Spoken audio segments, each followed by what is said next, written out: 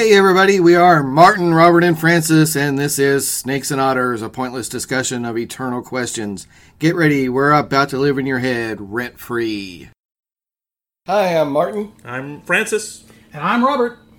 Thanks for joining us again at Snakes and Otters. This is episode 3, where we continue our discussion from last episode on World War I, Who's to Blame? The Russians, even after getting their clocks cleaned by the Japanese, think they have rebuilt enough this one group. Okay, Yeah. again, they push the peace guys out of the Council of Ministers, and the guys that take over become comfortable with the idea of a generalized continental European war, touched off in the Balkans because of their strategic goal of cutting Because up they the Ottoman believe, Empire. and perhaps rightly so, that they can handle Austria and they can handle Turkey. And they're willing to work on Germany as long as you've got France and Britain on the other side. So they all get what they want, a two-front war. Yeah, well, see, I don't even And know it goes that where we they think of never- it as a two-front war. I don't know that anybody before the war would have thought in those terms. Because you got to remember. Only the French and Germans are thinking in that way. Because they're they have to. To a degree. What I'm talking about, though, when we think of a front war, a two-front war, where the front is, it's much more defined than any war that Europe had ever seen. Well, yeah, the entire Wars- concept of front was irrelevant before this. Right. Because before this, there were battles, That's correct. sometimes months or even a few years between battles in something like the 30 Years' War, okay, or the 100 Years' War. There wasn't a continuous battle going on for 100 years or even 30 years. And so you had much smaller armies Well, even the that were Napoleonic Wars on were- foot or horseback at best. Yeah. And so wars were very local. Okay, so yes, you may have fighting going on over here, and you may have fighting going on over here. By the way, I pointed over here to my right and to my left, since you can't see that. But they weren't. You could almost make the argument that prior to World War I, these were separate conflicts. There was no coordination. There was no communication. There was, armies fight, and maybe they'll seize a town, and the town will. Maybe they'll resist and they'll get plundered, or maybe they'll surrender and it goes much easier on them. Well, certainly in the medieval times, you're exactly right. Well, even up into Napoleon changed a little bit of that, though, because his were nationalist scales. However, you're exactly right. They all came down to a given big battle at one time or another. Then everybody makes the peace. They reallocate resources and reallocate territory. Right, redraw the map, That's correct. And exchange their goods, their gold, That's whatever. exactly right. And the war continues, potentially, in Napoleon's case, because he's never satisfied. Right. But for the most part, though, this I think is the first time where you've got, even with Napoleon, he had a massive army. Correct. But it was still one guy going from west to east, basically. Okay? Ultimately, that is correct. Yes. Here. Over a period of years. Yes, over a period of years. And fairly strategically well done, because he has to defeat each one Right. in their own time. In And fact, his entire strategy was based on the fact of keeping Russia out of it at first. Yes. His rapprochement with them on the I don't remember what river it was. Him and Alexander III basically became peaceful buddies because we're not going to attack you, you're not going to attack me, which left everybody else free for Napoleon to plunder. Right. And once that's all done, he's coming your way. Right. But still, it's the prior type of warfare. Correct. On a larger scale. Right. Constant warfare is unheard of. Exactly. Constant warfare is unheard of. So that, which plays to your point about, everybody thought this was going to be quick. That's right. Except maybe Germany. Yeah, the Germans knew they would have their They hands probably full. didn't think this was going to be a 4-year slog it out in the trenches, though. Well, nobody saw that coming. well, because nobody had been nobody under under- fire by machine guns or gas or the long ranges that rifles could hit now. So all of that machine guns or made large the howitzers. war what it was. I still think, But and again, I haven't Germany- read this book, I still think a lot of the original pre-20th century thinking goes into why the war starts. No question. No question. We look at it with modern eyes, and we talk about, well, there's a two-front war. Yeah, because That's a new thing entirely. They all have the modern technology. But nobody had ever Nobody, used it. and like they this. didn't understand it. And that, to me, seems to be... I get many won't. Right. But I would think that Germany should, because of their military esprit... My God, they live, eat, breathe, and sleep tactics all day long. Right. They were the first to have a general staff that we think of today. That is exactly right. Where they make plans for everything. So why in the world did they not understand or conceive of the enormous killing power that is at their disposal? Well, perhaps they did. What they didn't see was that it still wasn't to the point where, because remember, they're still moving at the pace of a walk. There's no armor yet. True, but trains changed that, though. Yeah, but that only gets you to the fight. That's correct. Once you're there, it's a little bit different. Well, because it is now 100% defensive. And it Right. never had been before. Defenders always have the advantage. That's correct. Because you can literally stop an attack dead in its tracks. Yes, you That can has now, yeah. never been the case before. Nobody could ever do that. And I don't think even with the Germans planning, I don't think they could have seen ultimately how that was going to play out. Because nobody had ever done it. used this stuff before. Correct. They saw what it could do. So they were probably thinking... And there are examples I don't care how much it is, just give me a whole lot of it. of That's what they want. conflict in Europe with these armaments. Because there's two Balkan Wars in 1912 and 1913. And that plays in, again, what the Austrians are thinking, what the Russians are thinking, what the Serbians, the Bulgarians, all that. Was the Russo-Japanese war used with modern weapons? Yeah. fairly well. So why in the world weren't the Russians aware of this? The pace was moving really fast. Well, I can and they get- thought And they there's were a ready. large They naval thought they contingency were to ready. that war, too. And it's But they also were- on the they other were- side of the world, too. I get some of that. I mean, but there was something to examine. Only it was localized to the Balkans. Right. It, And it how never- much it was not sweep- large enough to really be noticed. To really to the extent understand. that Well- we're suggesting it should have been. Right, well, there was no internet. Tactically, You know. anyway. Well, and they're how much, involved in the. how much credence are they going to give the Serbians? As far as, well, did they use the tools properly? Because you got to remember, everybody... Well, Everybody really, they were hating on the Serbians bad. They considered well, that. yeah. when you well, look at... but the Bulgarians are involved. The Serbians are involved.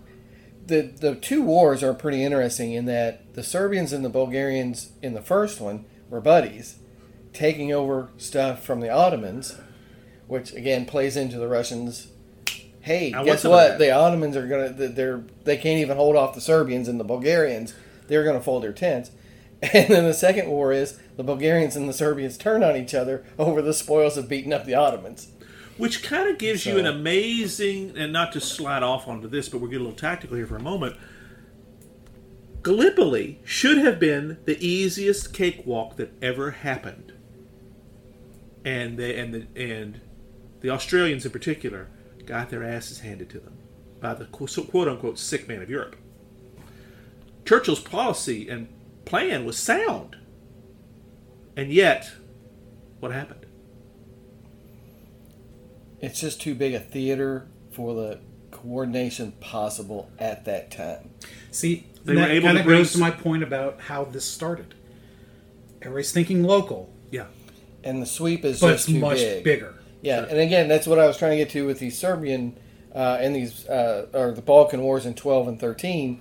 Again, they're using the modern weapons, but the sweep is just not large enough Well, for the everybody terrain to is different. Well, understand. same as Yeah. Russo-Japanese. It doesn't register. It's not big enough for them to notice. So nor when you prolonged start enough. talking about the sweep of the Schlieffen Plan, or what there was of it by Yeah. the time you get to 1914, it's a huge theater all across France. So Well, anyway, you have to give them credit. They damn near pulled it off. It did. Very close, It was very close. meticulously planned and executed.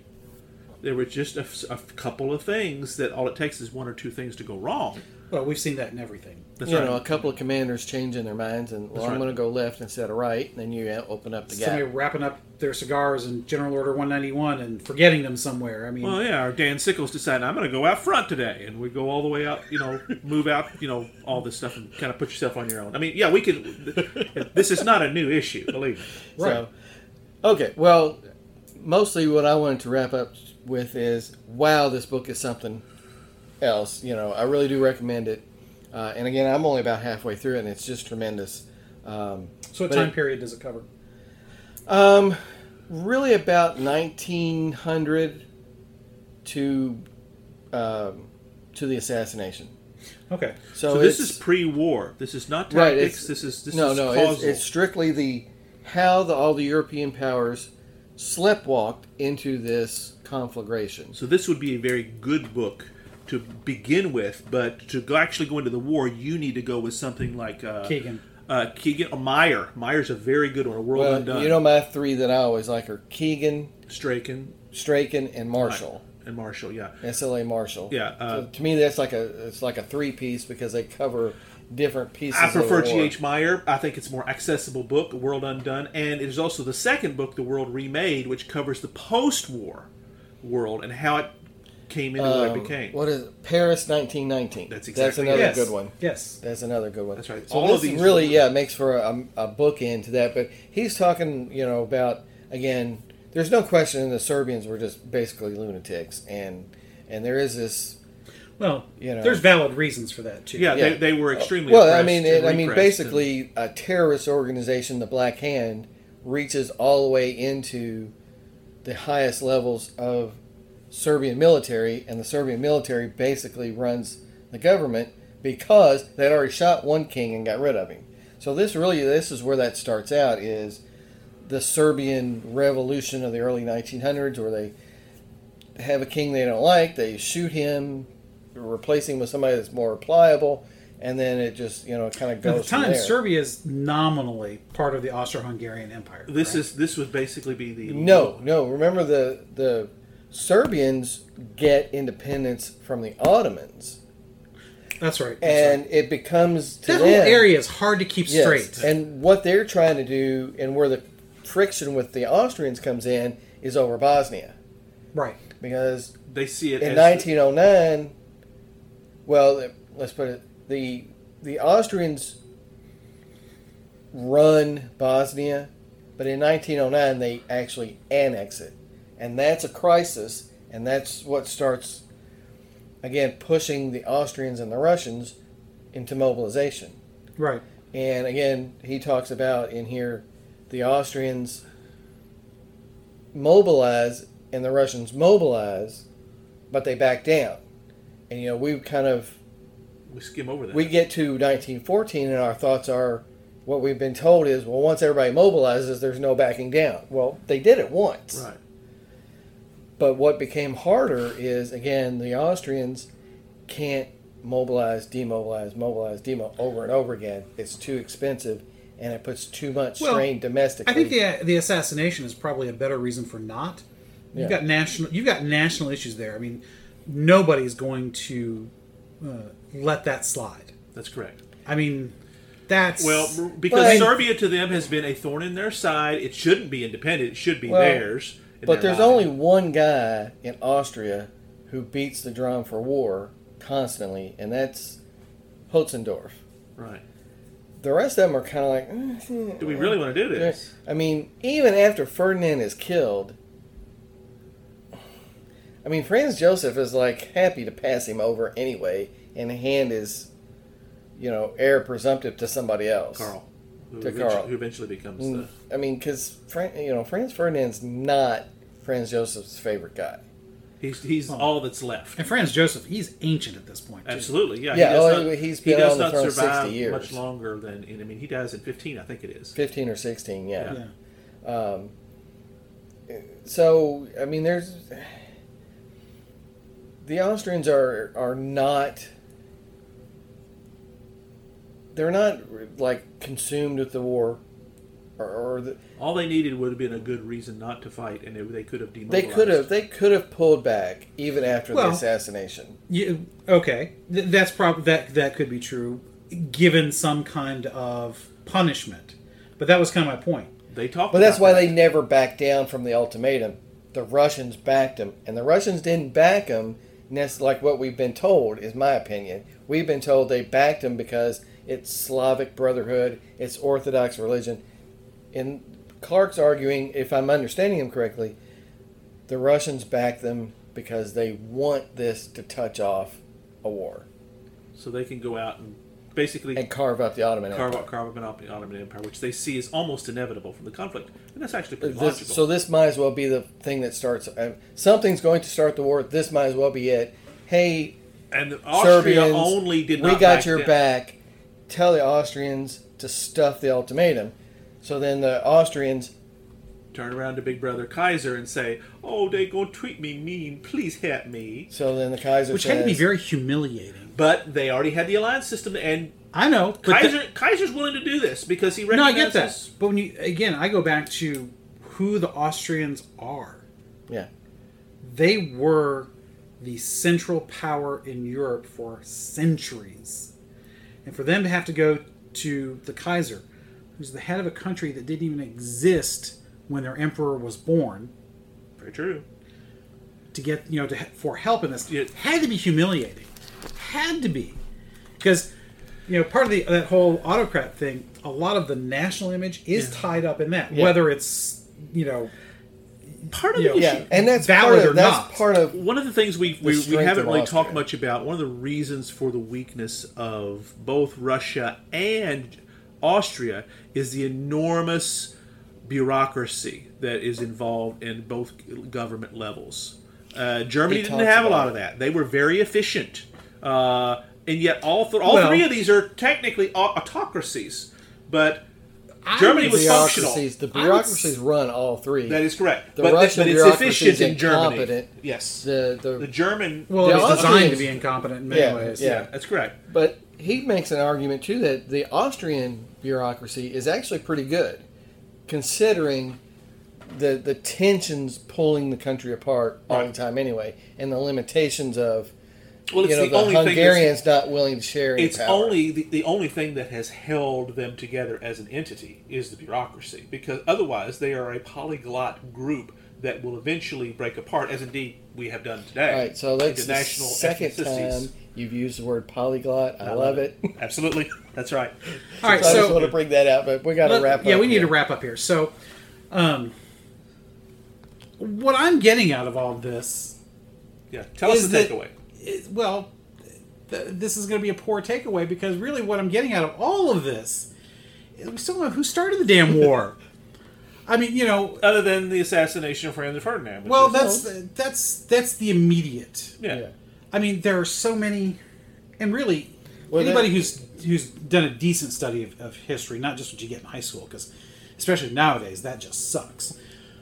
But at least from what I remember of my high school class, maybe I just had an exceptional.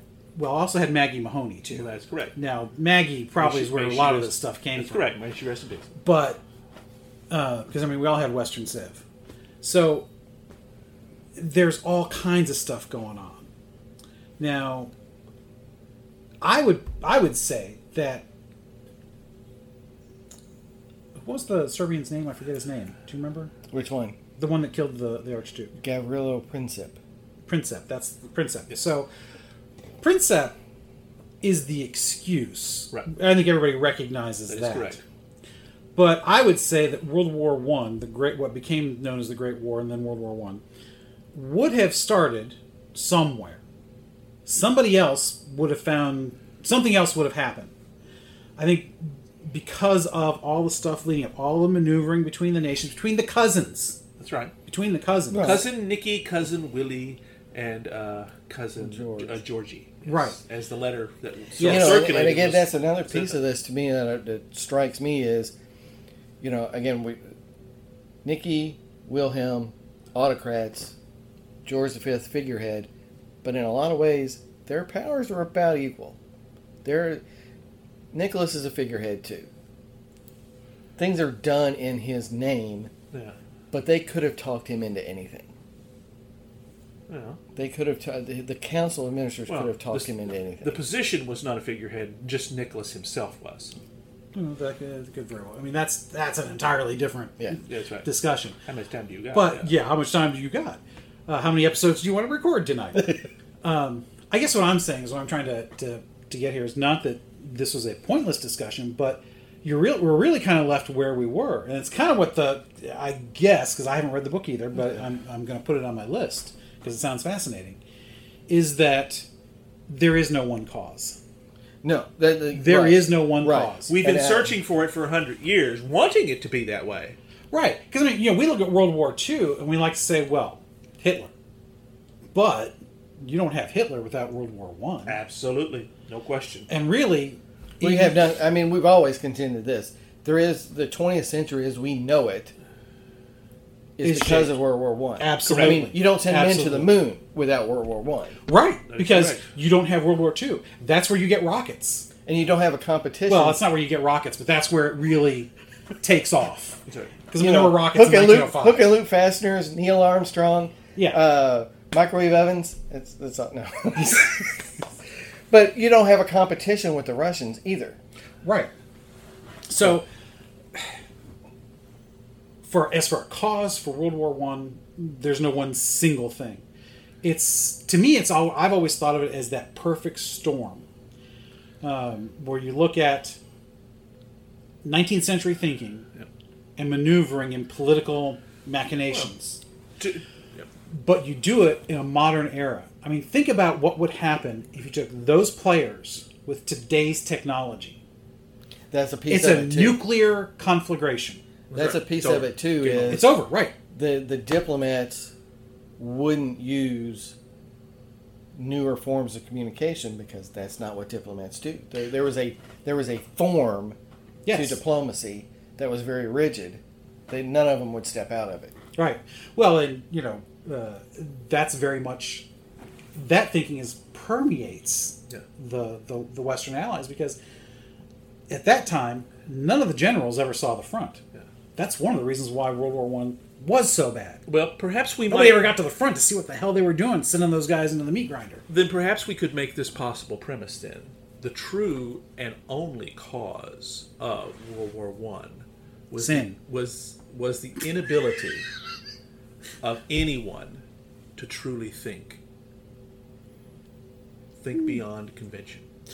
That's a big piece of it. Yeah, that's a big piece. Prisoner of convention. The prisoner, the disease or the virus of conventional thinking was everywhere. Yes. Take that away at any significant point, and it changes everything, possibly to the point of never happening. Yeah. I would go as far as this is part of it, because it's part of that conventional thinking, but I think it's a big enough part that it's separate. I can give you a good example of this where we can see this in a very, very clear way using recent television series. We've seen Doctor Who. Do you remember the episode where, this is under David Tennant's tenancy, where the Doctor becomes human in the spring of 1914? Yes. And the world that he inhabits is very, very much about the glory and the honor and the wonders of war. They're teaching boys in the British schools how to fire machine guns.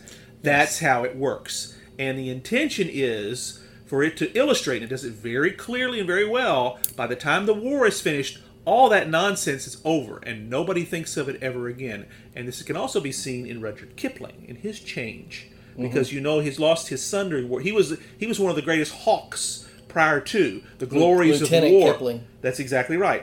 And however, once it got so bad, like it did, and he lost his son, he became the biggest advocacy for thinking, he finally got it right, this is insanity. This has always been insanity, and the joke's on us.